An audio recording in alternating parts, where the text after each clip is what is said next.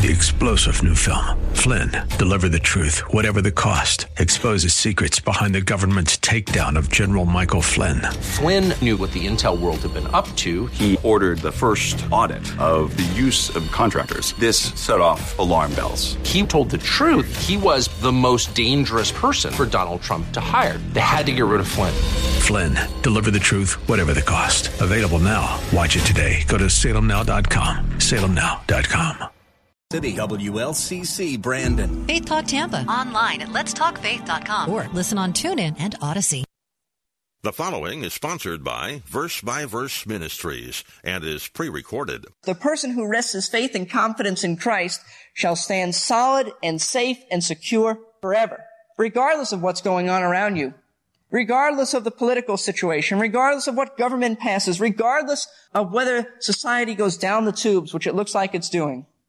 Regardless of that, you have an anchor. Your cornerstone remains sure and solid and safe and secure. Isn't that encouraging? It's thrilling. And that's what Peter wants us to see. This is what you are. This is what you have. I'm not commanding you to do anything. Your response is going to be based on who you are. Practice always follows position, as we stated this morning. The Christian life is putting into practice what God says you are positionally. That's what the Christian life is. The chief cornerstone brings stability into our lives. It should bring stability into their life. He can be counted upon and never disappointed. You know, I've known Christ now for, well, in a few months it'll be 10 years. And I can honestly say, and I tell this to unbelievers, I have never been disappointed in the Lord Jesus Christ.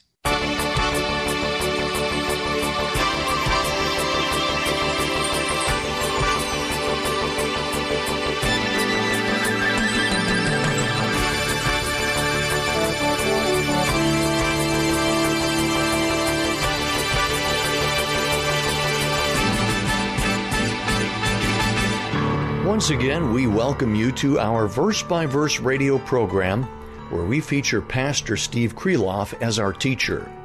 During the trials that come into our lives, all of us at one time or another have felt like giving up. However, our cornerstone is sure. You may feel like giving up.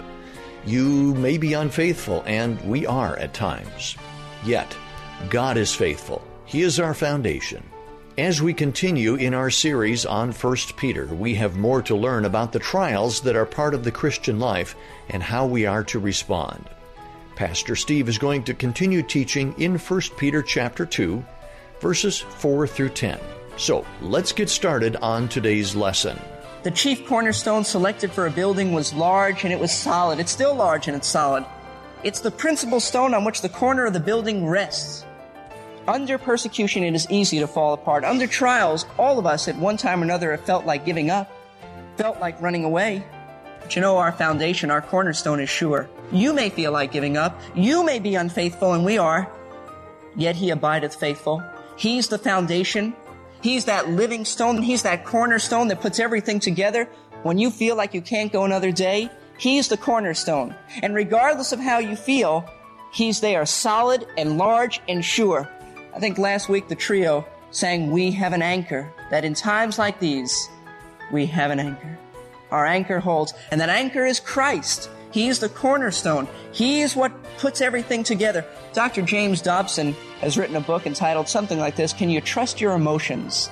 No, you can't trust your emotions, but you can trust that cornerstone. You can trust that he's solid, and you have a part of him, and he has a part of you. Peter quotes from Isaiah. Now, it's interesting. He says, "He who believes in him shall not be disappointed." The Hebrew, if we were to go back to Isaiah, which we're not, but the Hebrew says, for the word disappointed, it reads literally, "shall not make haste or flee." Lenski, who is a Lutheran commentator, very good one, says this, "The one who must hurry away in flight does so because he's ashamed." This is the meaning in the Hebrew. The one who must hurry away in flight does so because he's ashamed. His misplaced faith ends in bitter disappointment, and he thus hastens to get away to hide. In other words, the person who rests his faith and confidence in Christ shall stand solid and safe and secure forever, regardless of what's going on around you, regardless of the political situation, regardless of what government passes, regardless of whether society goes down the tubes, which it looks like it's doing. Regardless of that, you have an anchor. Your cornerstone remains sure and solid and safe and secure. Isn't that encouraging? It's thrilling, and that's what Peter wants us to see. This is what you are. This is what you have. I'm not commanding you to do anything. Your response is going to be based on who you are. Practice always follows position, as we stated this morning. The Christian life is putting into practice what God says you are positionally. That's what the Christian life is. The chief cornerstone brings stability into our lives. It should bring stability into their life. He can be counted upon and never disappointed. You know, I've known Christ now for, well, in a few months it'll be 10 years. And I can honestly say, and I tell this to unbelievers, I have never been disappointed in the Lord Jesus Christ. Never once. I have been disappointed in me many times. I have been disappointed in people. I have been disappointed in you as well as I'm sure you've been disappointed in me.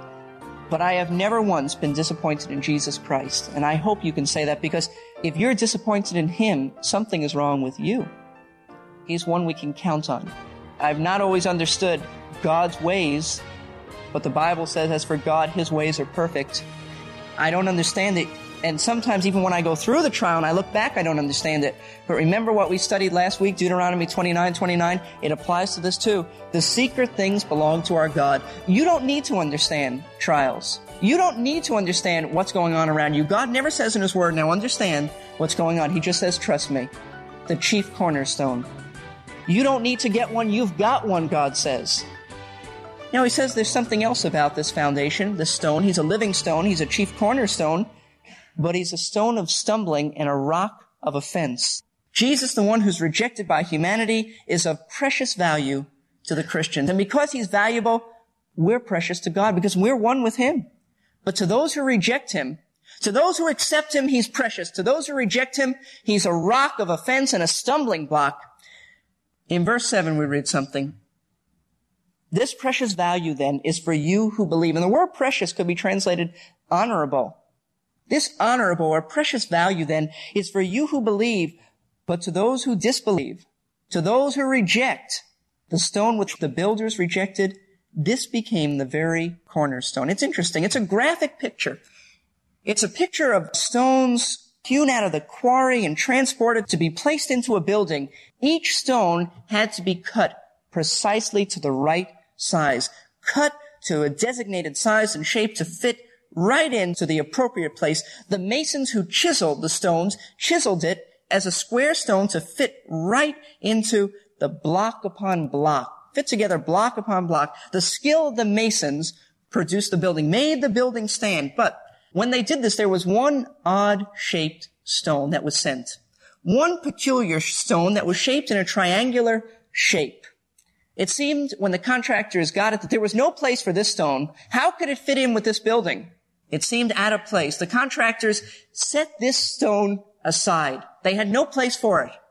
The building went up, but at the end, it became obvious they needed this stone. They needed this peculiar shaped stone to put right on the top. And that's another way the cornerstone had another effect, in that it was placed on the top of an archway, and it was a kind of a keystone and a cornerstone in Paul's day. They had put it aside, but it became obvious they couldn't complete the building. It wouldn't hold together unless they took that triangular form and shape and put it on there. And you see what Peter is saying? The stone that the builders put aside and rejected. And who's he speaking about? The leaders of Israel. Jesus quoted from that in Matthew chapter 21. And the Sanhedrin knew that he was talking about them. The stone that the builders put aside and wanted to build the building without. God says, that stone is precious. That stone is the chief cornerstone. That stone is the keystone, and you can't have the building without that. Israel has tried to build a building, tried to build a nation. Every religious church that simply names the name of Christ but rejects the Word of God has tried to build a building, but can't, because the chief cornerstone has been rejected. He's been put aside. And when a person comes to Christ, they've got to see that it's obvious something is missing in their life. That chief cornerstone is missing. That's what they need. You can't put your life together without it. You couldn't build a building without it. And that's the background of this. The stone which the builders rejected, the contractors rejected it. This one became the very cornerstone. And this one, a stone of stumbling and a rock of offense. A rock of offense. Those who don't believe are utterly smashed and broken by this stone. To you, he's precious. And isn't that something? You have to do something with Jesus Christ. You cannot just discard Christ. Humanity can't. You've got to do something. To us, he's precious. But when you don't accept him, he's a rock of offense. He's a stumbling block. The world at this time and your friends who are not Christians may seem self-sufficient, self-made, powerful at times, but ultimately they'll be broken. They'll be broken. They'll be smashed. Hopefully they'll be smashed and come to Christ the Savior. They'll be broken to the point of repentance, but otherwise eternally they'll be broken, separated from God in hell. You see, you have to do something about Christ. You have to be faced with the issue of Christ. You have to either build your life upon this cornerstone or reject it. Now it says something interesting.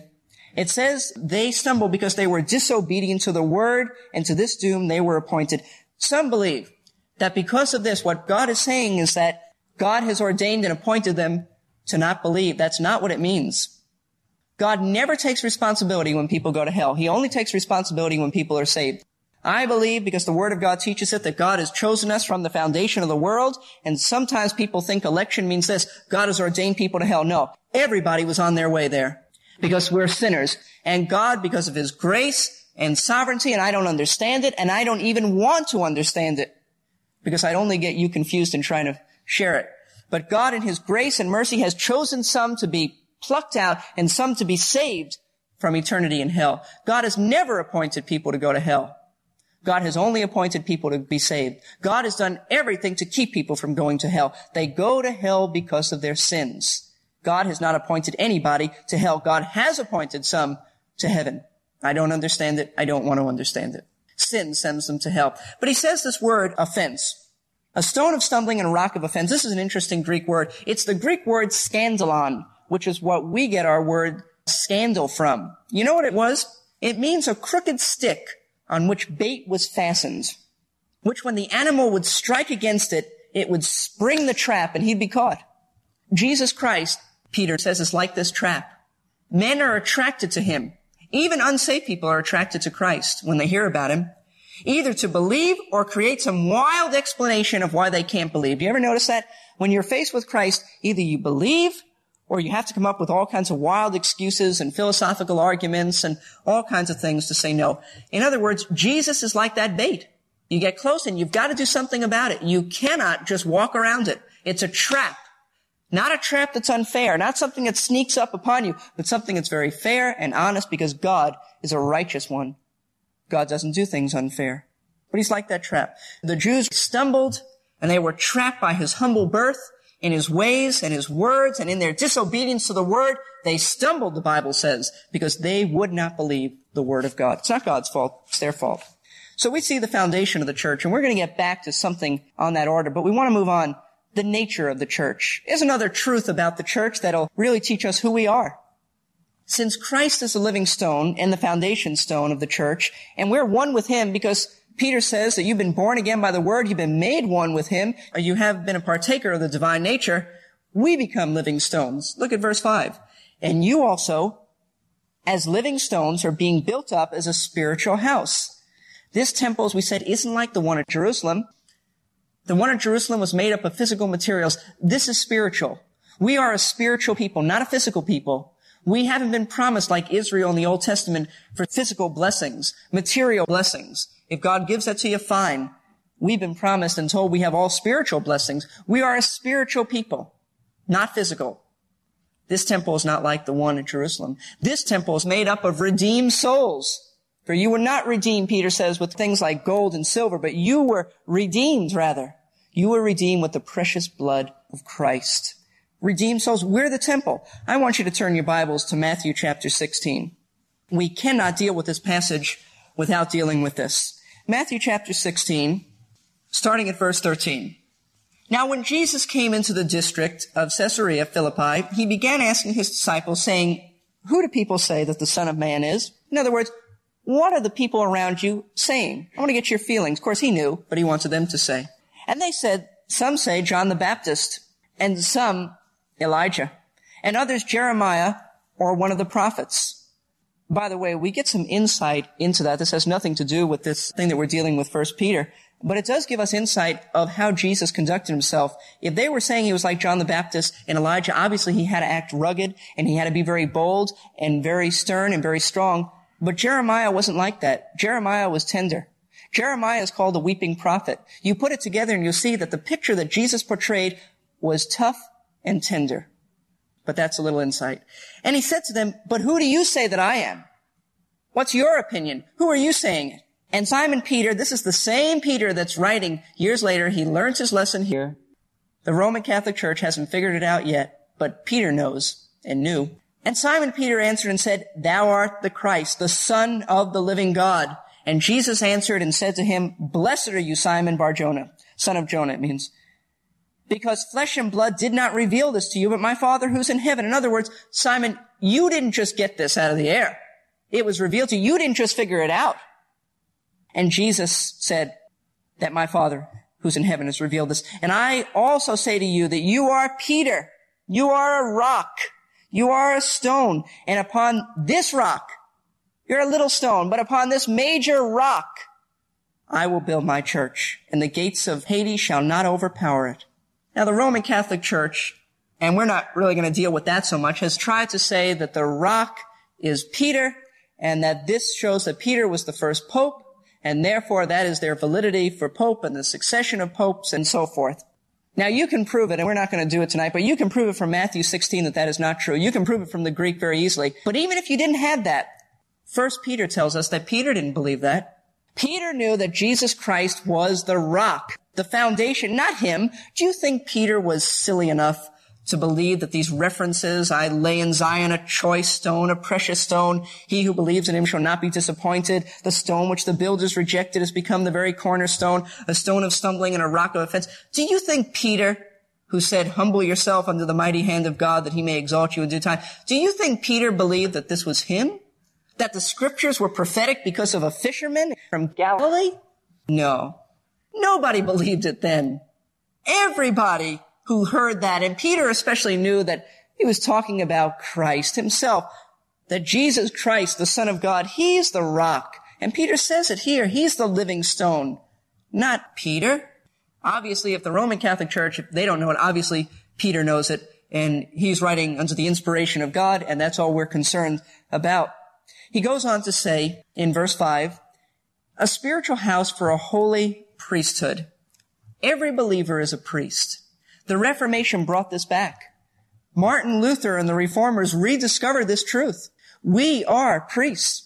We have direct access to God. We don't go through anybody else except the Lord Jesus Christ. For there is one mediator between God and man, the man Christ Jesus. But when you accept him, you have direct access to the Father. We are a kingdom of priests. There's no longer any priests. It really is interesting how this ties in this whole thing with the Roman Catholic era. And yet Peter is explaining everything they really need to know if they would just study the scripture and see what God has said. We're priests. Priesthood of every believer. Not only, and we studied in 1 Corinthians, are you a saint? You're a priest. You're really getting to be something special.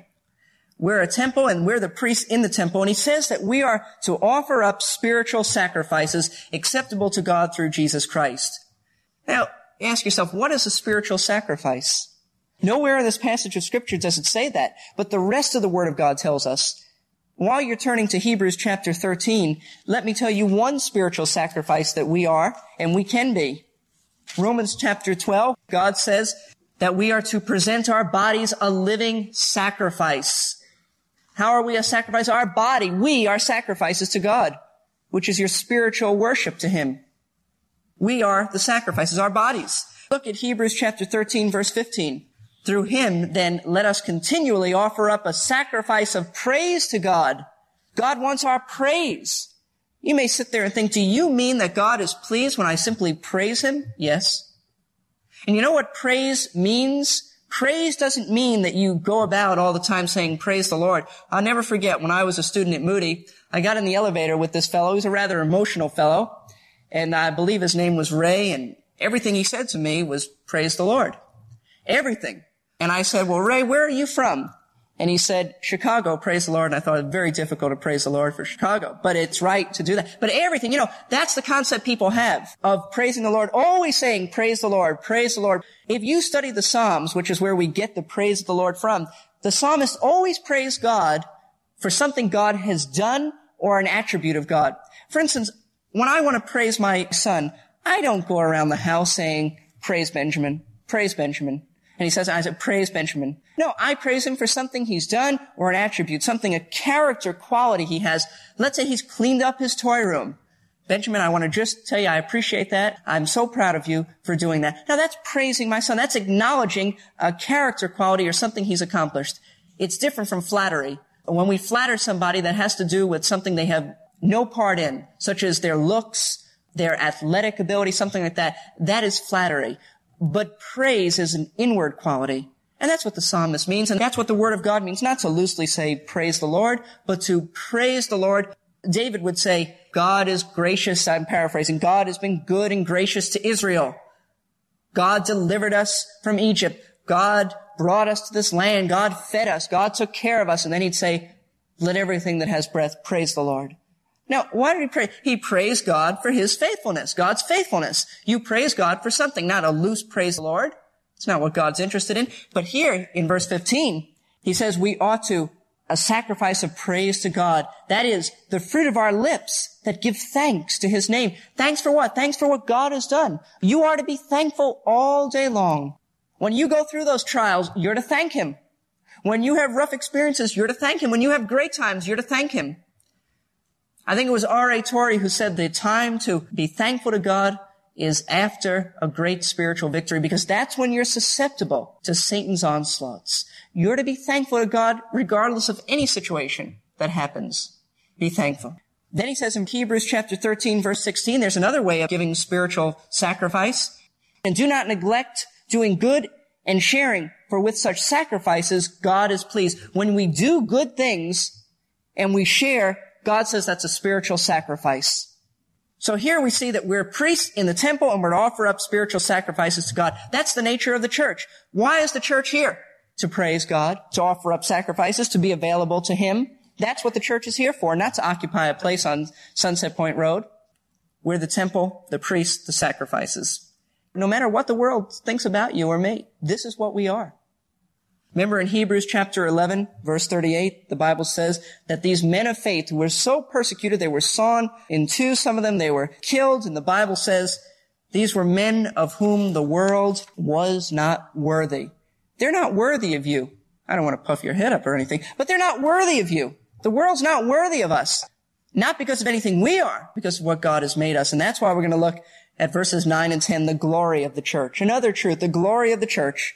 The world may look down upon us as aliens, foreigners, strangers. You know what God says in verse 9? You're a chosen race, a royal priesthood, a holy nation, a people for God's own possession, that you may proclaim the excellencies of him who has called you out of darkness into his marvelous light. This is what God says you are. People of God's own possession. We're valuable not because we're anything in particular, because we're owned by someone who's special. That's where the value is. It seems in our day and age around America, everybody is concentrating on saving America. I trust that God will bring us back to be a nation that loves him. I'm doubtful that we will ever return to that personally, because I see in the Bible in the end times things will get worse and worse, but I don't want to be a prophet of doom. But I don't read that in the Word of God that God is preoccupied with saving nations. You know what I see in the Word of God? That nations come and go. Not Israel now, but other nations come and go. God wants to further his kingdom. God is not preoccupied in that sense of saving nations. God is preoccupied in furthering his kingdom. We say when we pledge allegiance, one nation under God. We're not a nation under God. The only nation, and this is what Peter says, the only nation under God is really the church. Look what he says in verse 9. A holy nation. The only holy nation under God is not America, never has been totally, not Great Britain, never has been totally, not African nations that are coming to Christ, not Korea. The only holy nation under God is the church. Period. There are holy people within another nation, but this is the nation under God, and this is the people that God is primarily concerned about. As we conclude today's verse by verse, we need to remember that the world may look down upon us as aliens, foreigners, and strangers. However, in 1 Peter chapter 2, verse 9, God says, "You are a chosen race, a royal priesthood, a holy nation, a people for God's own possession, that you may proclaim the excellencies of Him who has called you out of darkness into His marvelous light." This is what God says we are, people of God's own possession. We're valuable, not because we are anything special, but because we are owned by someone who is special. That's where the value is. Now, I hope you've been encouraged by this series in 1 Peter and that you are already making plans to join us tomorrow for Verse by Verse. 3-star General Michael J. Flynn, head of the Pentagon Intelligence Agency, knew all the government's dirty secrets. He was one of the most respected generals in the military. Flynn knew what the intel world had been up to. He understood its funding. He ordered the first audit of the use of contractors. This set off alarm bells. The explosive new documentary, Flynn, Deliver the Truth, Whatever the Cost, uncovers the facts behind this scandal. Flynn told the truth. He was the most dangerous person for Donald Trump to hire. I find out the worst enemy that I'm going to face in my life is right here in America. They took my assessment and they wanted me to change it. And I was like, I'm not changing it. They had to get rid of Flynn.